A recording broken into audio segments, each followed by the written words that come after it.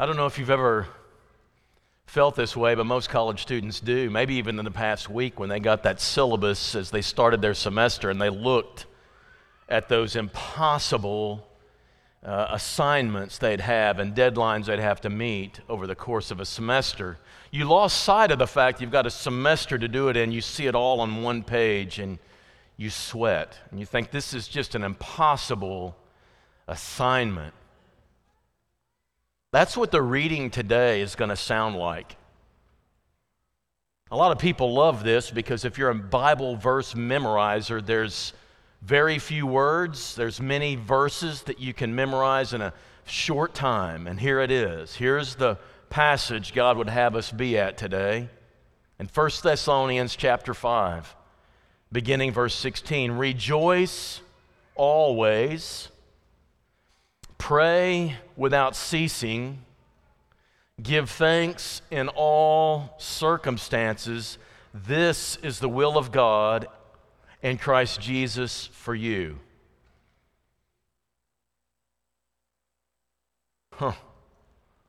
Imperatives. These are commands. God isn't kidding. He says, this is what I want to see in your life. Commands, imperatives. Not only are they commands and imperatives, they're in the present tense, which means I want this to be ongoing. And so you've got these commands that I want you to live by all the time. And he says, by the way, with the modifiers, he says, this is for always, this is without stopping, this is at all times. You never say time out and say, God, I don't feel like rejoicing today. You don't do that. You don't ever say, you know, God, given what I'm experiencing right now, there's no way I can give thanks. God says always, in all circumstances. And you hear that, and you go through a week like we've gone through, and you go, this is absolutely ludicrous. How does it fit? And here's how it fits. The only way you can do this is if God empowers you to do this.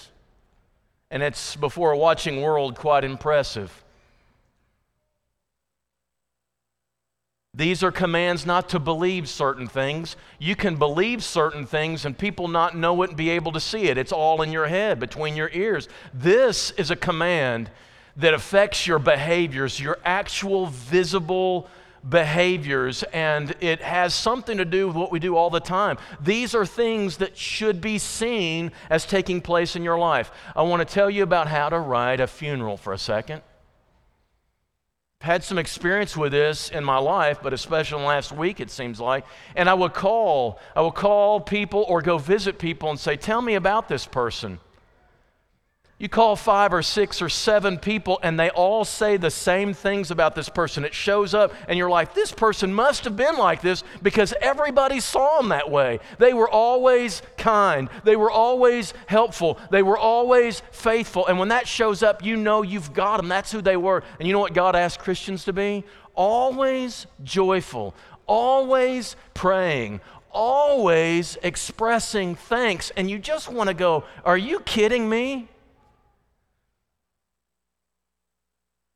So let's take them one at a time. Christians always express joy.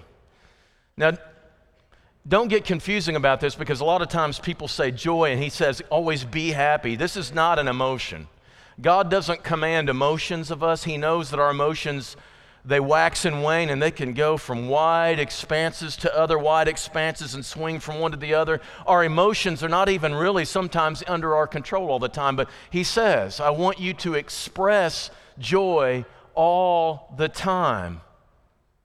I want you to know that you have something joyful going on all the time. Regardless of whatever else is going on in your life, there is something joyful happening. He's serious about this because he says it over and over again. Here's the most famous time he says it. You know this from Philippians 4. Rejoice in the Lord. What's the word? Rejoice in the Lord always. And let me say it again, just in case you missed it. You're reading the letter. You didn't miss it. I want you to get it. I want you to hear this. I'm serious about it. I'm going to repeat. Now he adds repetition. That's another emphasis. And he says, I want you to know, rejoice. I'm serious about this. As crazy as it sounds, I want you to express joy all the time. Now that doesn't come out the same way all the time. But he's serious about this. This sounds pie in the sky, like I should just have, those dolls that used to pull the strings and it said the same thing all the time? Are Christians just to go around, I'm happy, pull the string, I'm happy? Is that how we're supposed to do this? No, you won't always be happy. But you will always have something in your life for which you can be joyful and express that joy. There will always, in the human heart, even when it's weighed down by many heavy things, at the same time, God makes you capable also of knowing your joy and being able to express it. And by expressing it, you make yourself feel it keenly, and it reorders everything else. He knows He's doing you a favor. He is doing you a favor by saying, I want you to express the joy that's in there. This seems weird if you're a Rocky fan. Some of you don't even know who I'm talking about. I'm aging myself, but there were movies named Rocky, 1, 2, 3, 4, 5, 10, 12, 80, I don't know. Now it's something else, but he was great boxing movies, and Rocky was out there one time and he was trying to wear down his opponent by letting him hit him. And he would come at him, ain't so bad, hit me again, ain't so bad. And I'm sitting there going, it looks bad. It must not feel good. But he's wearing the guy down, and when he wore him down, he beat him to death after that, right? That's the movie. Are Christians supposed to go, I ain't so bad, the world ain't so bad? No, that's not what he's saying. Because this life stinks, quite frankly, sometimes.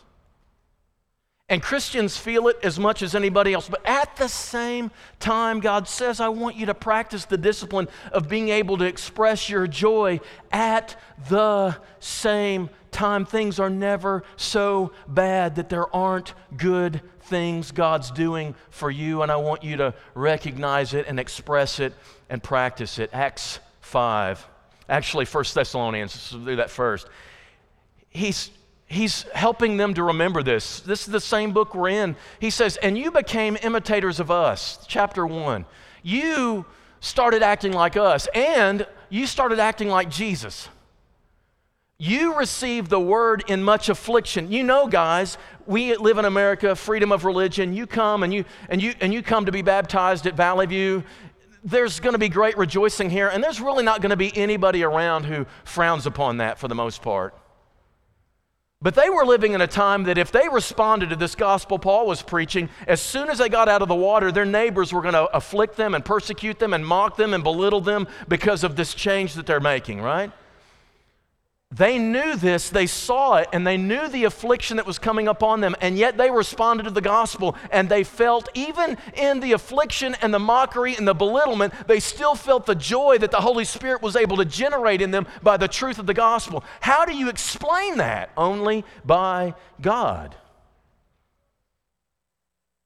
At the same time they were afflicted, they felt that joy and were able to express it. Here's another time in Acts chapter 5. The apostles were preaching and they were put in prison for it. The angel comes at night and gets them out. This was an amazing experience. I mean, they were released from prison by an angel, and they go out and they start preaching again. And when they go to the jail, the authorities go to the jail to bring them for a hearing. They ain't there. Oh no, they're out in the open preaching, and they bring him and they decide they're not going to kill him, but they're going to beat him real good. And this is what it said. Took Gamaliel's advice and not kill him. And then when they had called in the apostles, they beat them and charged them, don't say anything about the name of Jesus anymore. And they let them go. And then they left the presence of the council rejoicing. How can you do that? I just took a beating, and then I leave, and automatically I've expressed joy for what we were able to endure. How do you explain that? It's otherworldly. It's a fruit of the Spirit.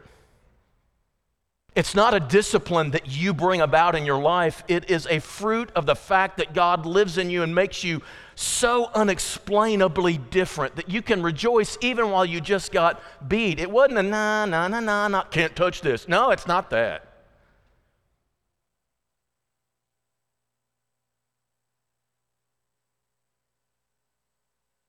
There's so much in life we have to endure: disappointments, stresses, losses, pains, funerals, loss of people, health, possessions, jobs.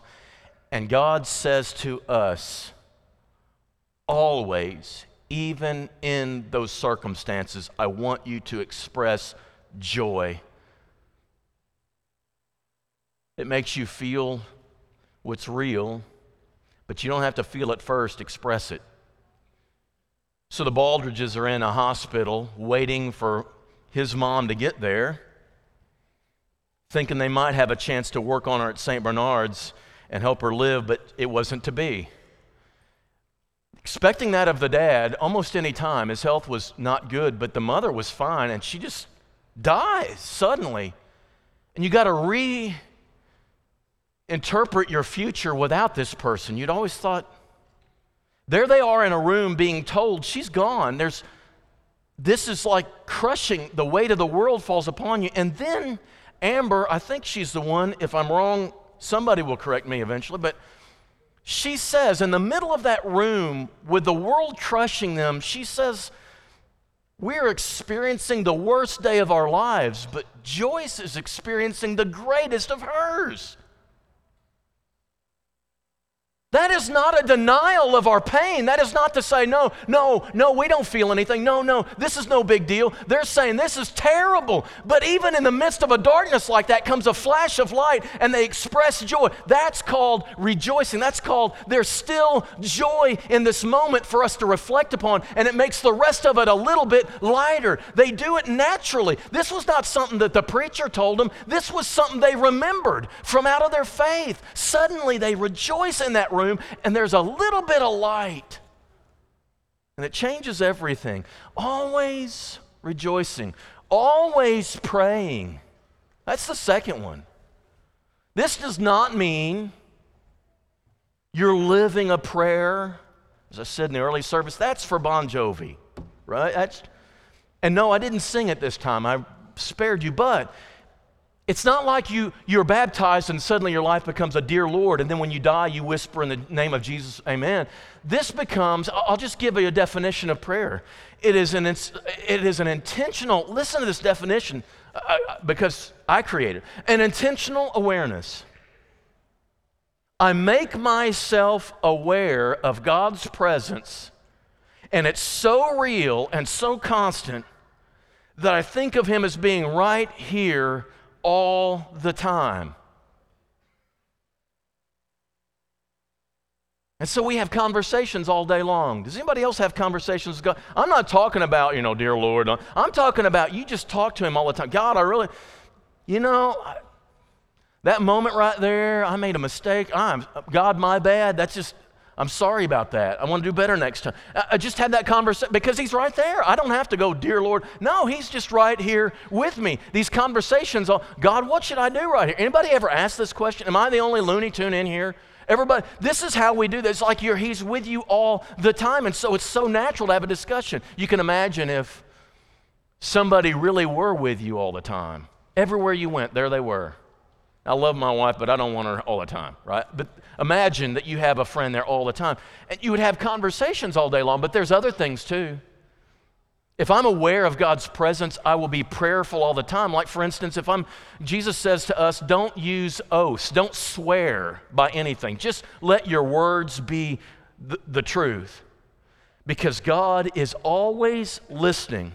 And every word you speak, He is a witness to. If I tell you something, God hears me and He's bearing witness. He can testify that I said it. I should not lie. Not just because I'm a preacher, not just because we're in a church building. I should not lie because God is my witness at that moment. He's right here. I'm intentionally aware of Him.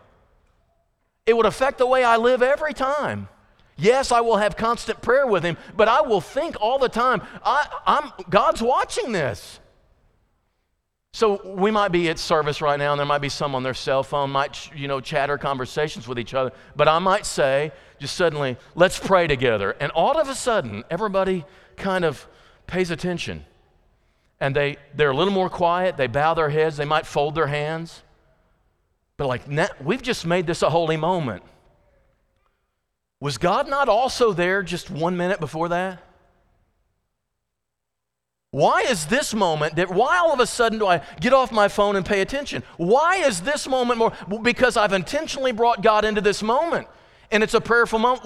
Well, shouldn't I have done that a minute ago? And when the prayer amen is said, shouldn't I be the same way then? What makes that so special? Because I'm consciously bringing God into that moment and having a conversation. And Paul says to us, we should always be aware of God's presence in our lives right there. This is good, y'all. This is not a bad, scary thing. This is a great thing. You're never where God is not. Ever.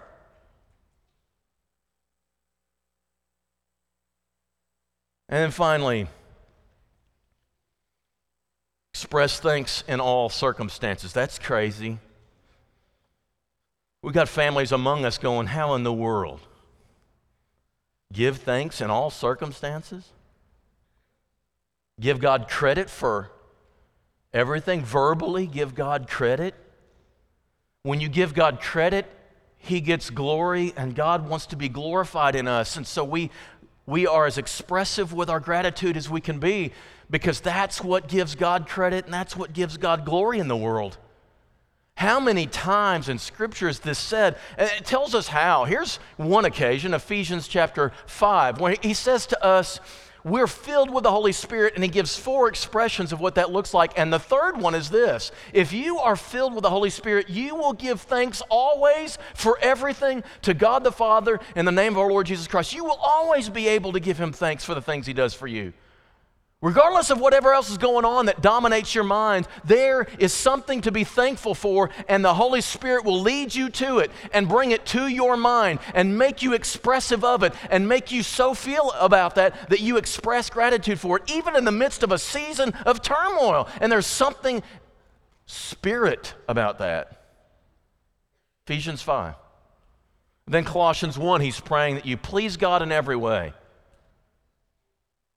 Bearing fruit, right? He wants you to be God to be pleased to walk in a manner worthy of the Lord. And I'm assuming that everyone in here walks in a manner, wants to walk in a manner worthy of the Lord and please him in every way. I'm assuming you do. And if you do, the fourth of 4 things you will do is give thanks to the Father who's qualified you to share in the inheritance of the saints of light. Gratitude will flow from the life, the mouth of a person whose heart is filled with God's Holy Spirit.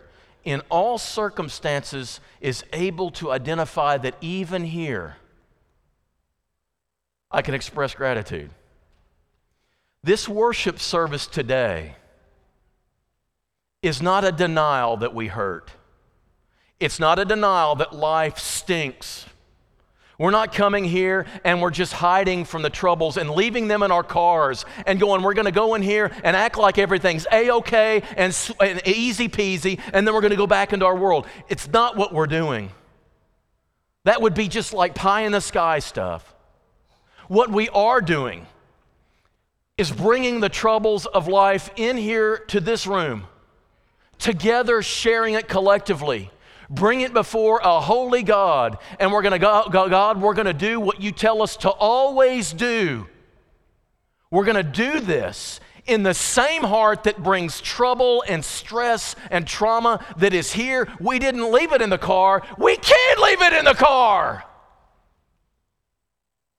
You can leave it. It's in your life. You bring it here, and then you expose it to a holy God. And in this moment, he says, I want you to, for a moment, just remember that you have things to be thankful for and joyful of, and you have things that you can bring to me, and I want you to feel free to bring them to me. Aware of my presence, I'm sharing all of this with you. You need this reminder, and it's not going to change anything because those troubles will still be in your head as you leave this building, but something's going to be different. Something is going to be different. So we express joy, we express our dependence in prayer, and we express our gratitude. And notice the end of this passage. This is the will of God in Christ Jesus for you. God wants this for you because he knows it's good for you. You might want to say, but it's troublesome today. I've got so many burdens. I want to stay in my recliner. I don't want to mess with those people down at church, and I don't want to get ready and go up the hill, and I don't want to sing praises when I don't feel like singing praises. I want to sit in my recliner, and that's the worst thing you can do. You need to bring it up here, and you need to share it with us. We will share it with you. We will express it with you, and you will be changed. God's trying to do you a favor. He's trying to help you. You think you want to sit in your misery. He knows you need to expand your faith and practice it. How in the world can we do this? One, why do we do this? Because Jesus lived like this, and Paul lived like this, and the Thessalonians were told to live like this. And if that's what Jesus did, we need to do the same thing. And if that's the only reason, that's enough. We imitate our Lord here. He is our Lord. And sometimes we want to act so much less than that. We shouldn't. In a moment, we're going to gather around a table. In a moment, we're going to gather around a table and remember that God has done stuff for us. He gave up His kid for us. He suffered and endured, but He did it for a reason, and it benefited you. And we're going to remember that, and we're going to remember that our sufferings have a purpose too. We're going to do what Jesus did. Number two, it's going to impact the world. Y'all, the world is so full of misery and is so full of pursuing their own stuff, and they're so full of stress and anxiety. Just watch the news a night and your anxiety level will go up octaves. And in a world like that, to see people always joyful, who choose to take their troubles to an almighty, all-powerful, all-present God, and who always find ways to have thankfulness in their hearts, that will shine like stars in the night sky. I wonder if that's God's design. Number three, because we know some things. Because of what in Christ we have. This is God's will in Christ. Are you in Christ? There's some things you know. And I want you to affirm this. And I want to ask you that if you believe it. Do you believe that your absolute sure salvation is of more value and significance than any suffering that you endure in this life? Let me ask this again. Do you believe the absolute sure salvation that we have is of more value than any of the suffering we experience in this life? Do you believe that? If you believe that, then you can be joyful. Only if you believe that can you be joyful. Paul says, I reckon the sufferings of this present life are not worth comparing with the glory we're going to get over there. Remember that. If you're in Christ, that's true. Now here's another one. Are you persuaded God is always present, ready to listen, ready to respond to the needs of your life? Do we serve an ever-ready God, present, listening all the time? Do we believe that? Are you persuaded of that? Do you believe that? Let me ask again. Are you persuaded God's always present, always ready to listen, always ready to respond to the needs of your life? Do you believe that, church? If you believe that, you will pray all the time and depend on. Here's the last one. Do you believe God will make all things work together for the good of those who love Him? Be careful with this one. This is really almost too good to be true. I don't need a Sunday school response. The question is, do you believe everything works to the good of those who love Him? You believe that? Then every circumstance contains something for which to be thankful. Whew. Here's the last one. The only explanation for how you can live this way is that God must live in you. This is the fruit of the Holy Spirit, which is not something that you can just work to bring into your life. You can't work to bring the fruit of the Spirit into your life. And we sometimes cover the fruit of the Spirit like, you've got to bring more joy. No, this is what you're supposed to produce if the Holy Spirit is in you. It is there. It is there for the taking. It's there for us. And so it's there. It's what flows out when the Holy Spirit's in you. This is not, y'all, these attributes, these things that we're talking about are not things that come naturally. They don't give you advantages in this world. These are not things you develop to move up in the world. No, none of those things will move you up in the world. And it's almost unexplainable when somebody is patient. It's almost unexplainable when somebody has joy despite the circumstance. It's almost unexplainable. And people look, I don't know how you do that. I don't know how you can go through this experience and respond this way. I don't know how you do it. And the truth is, the only explanation is God must be living in you. And you know what happens when you're a believer? God moves in. He is living in us, and He makes this life possible. And when people see it, the only explanation is God's there. That's it. That's the only explanation there is.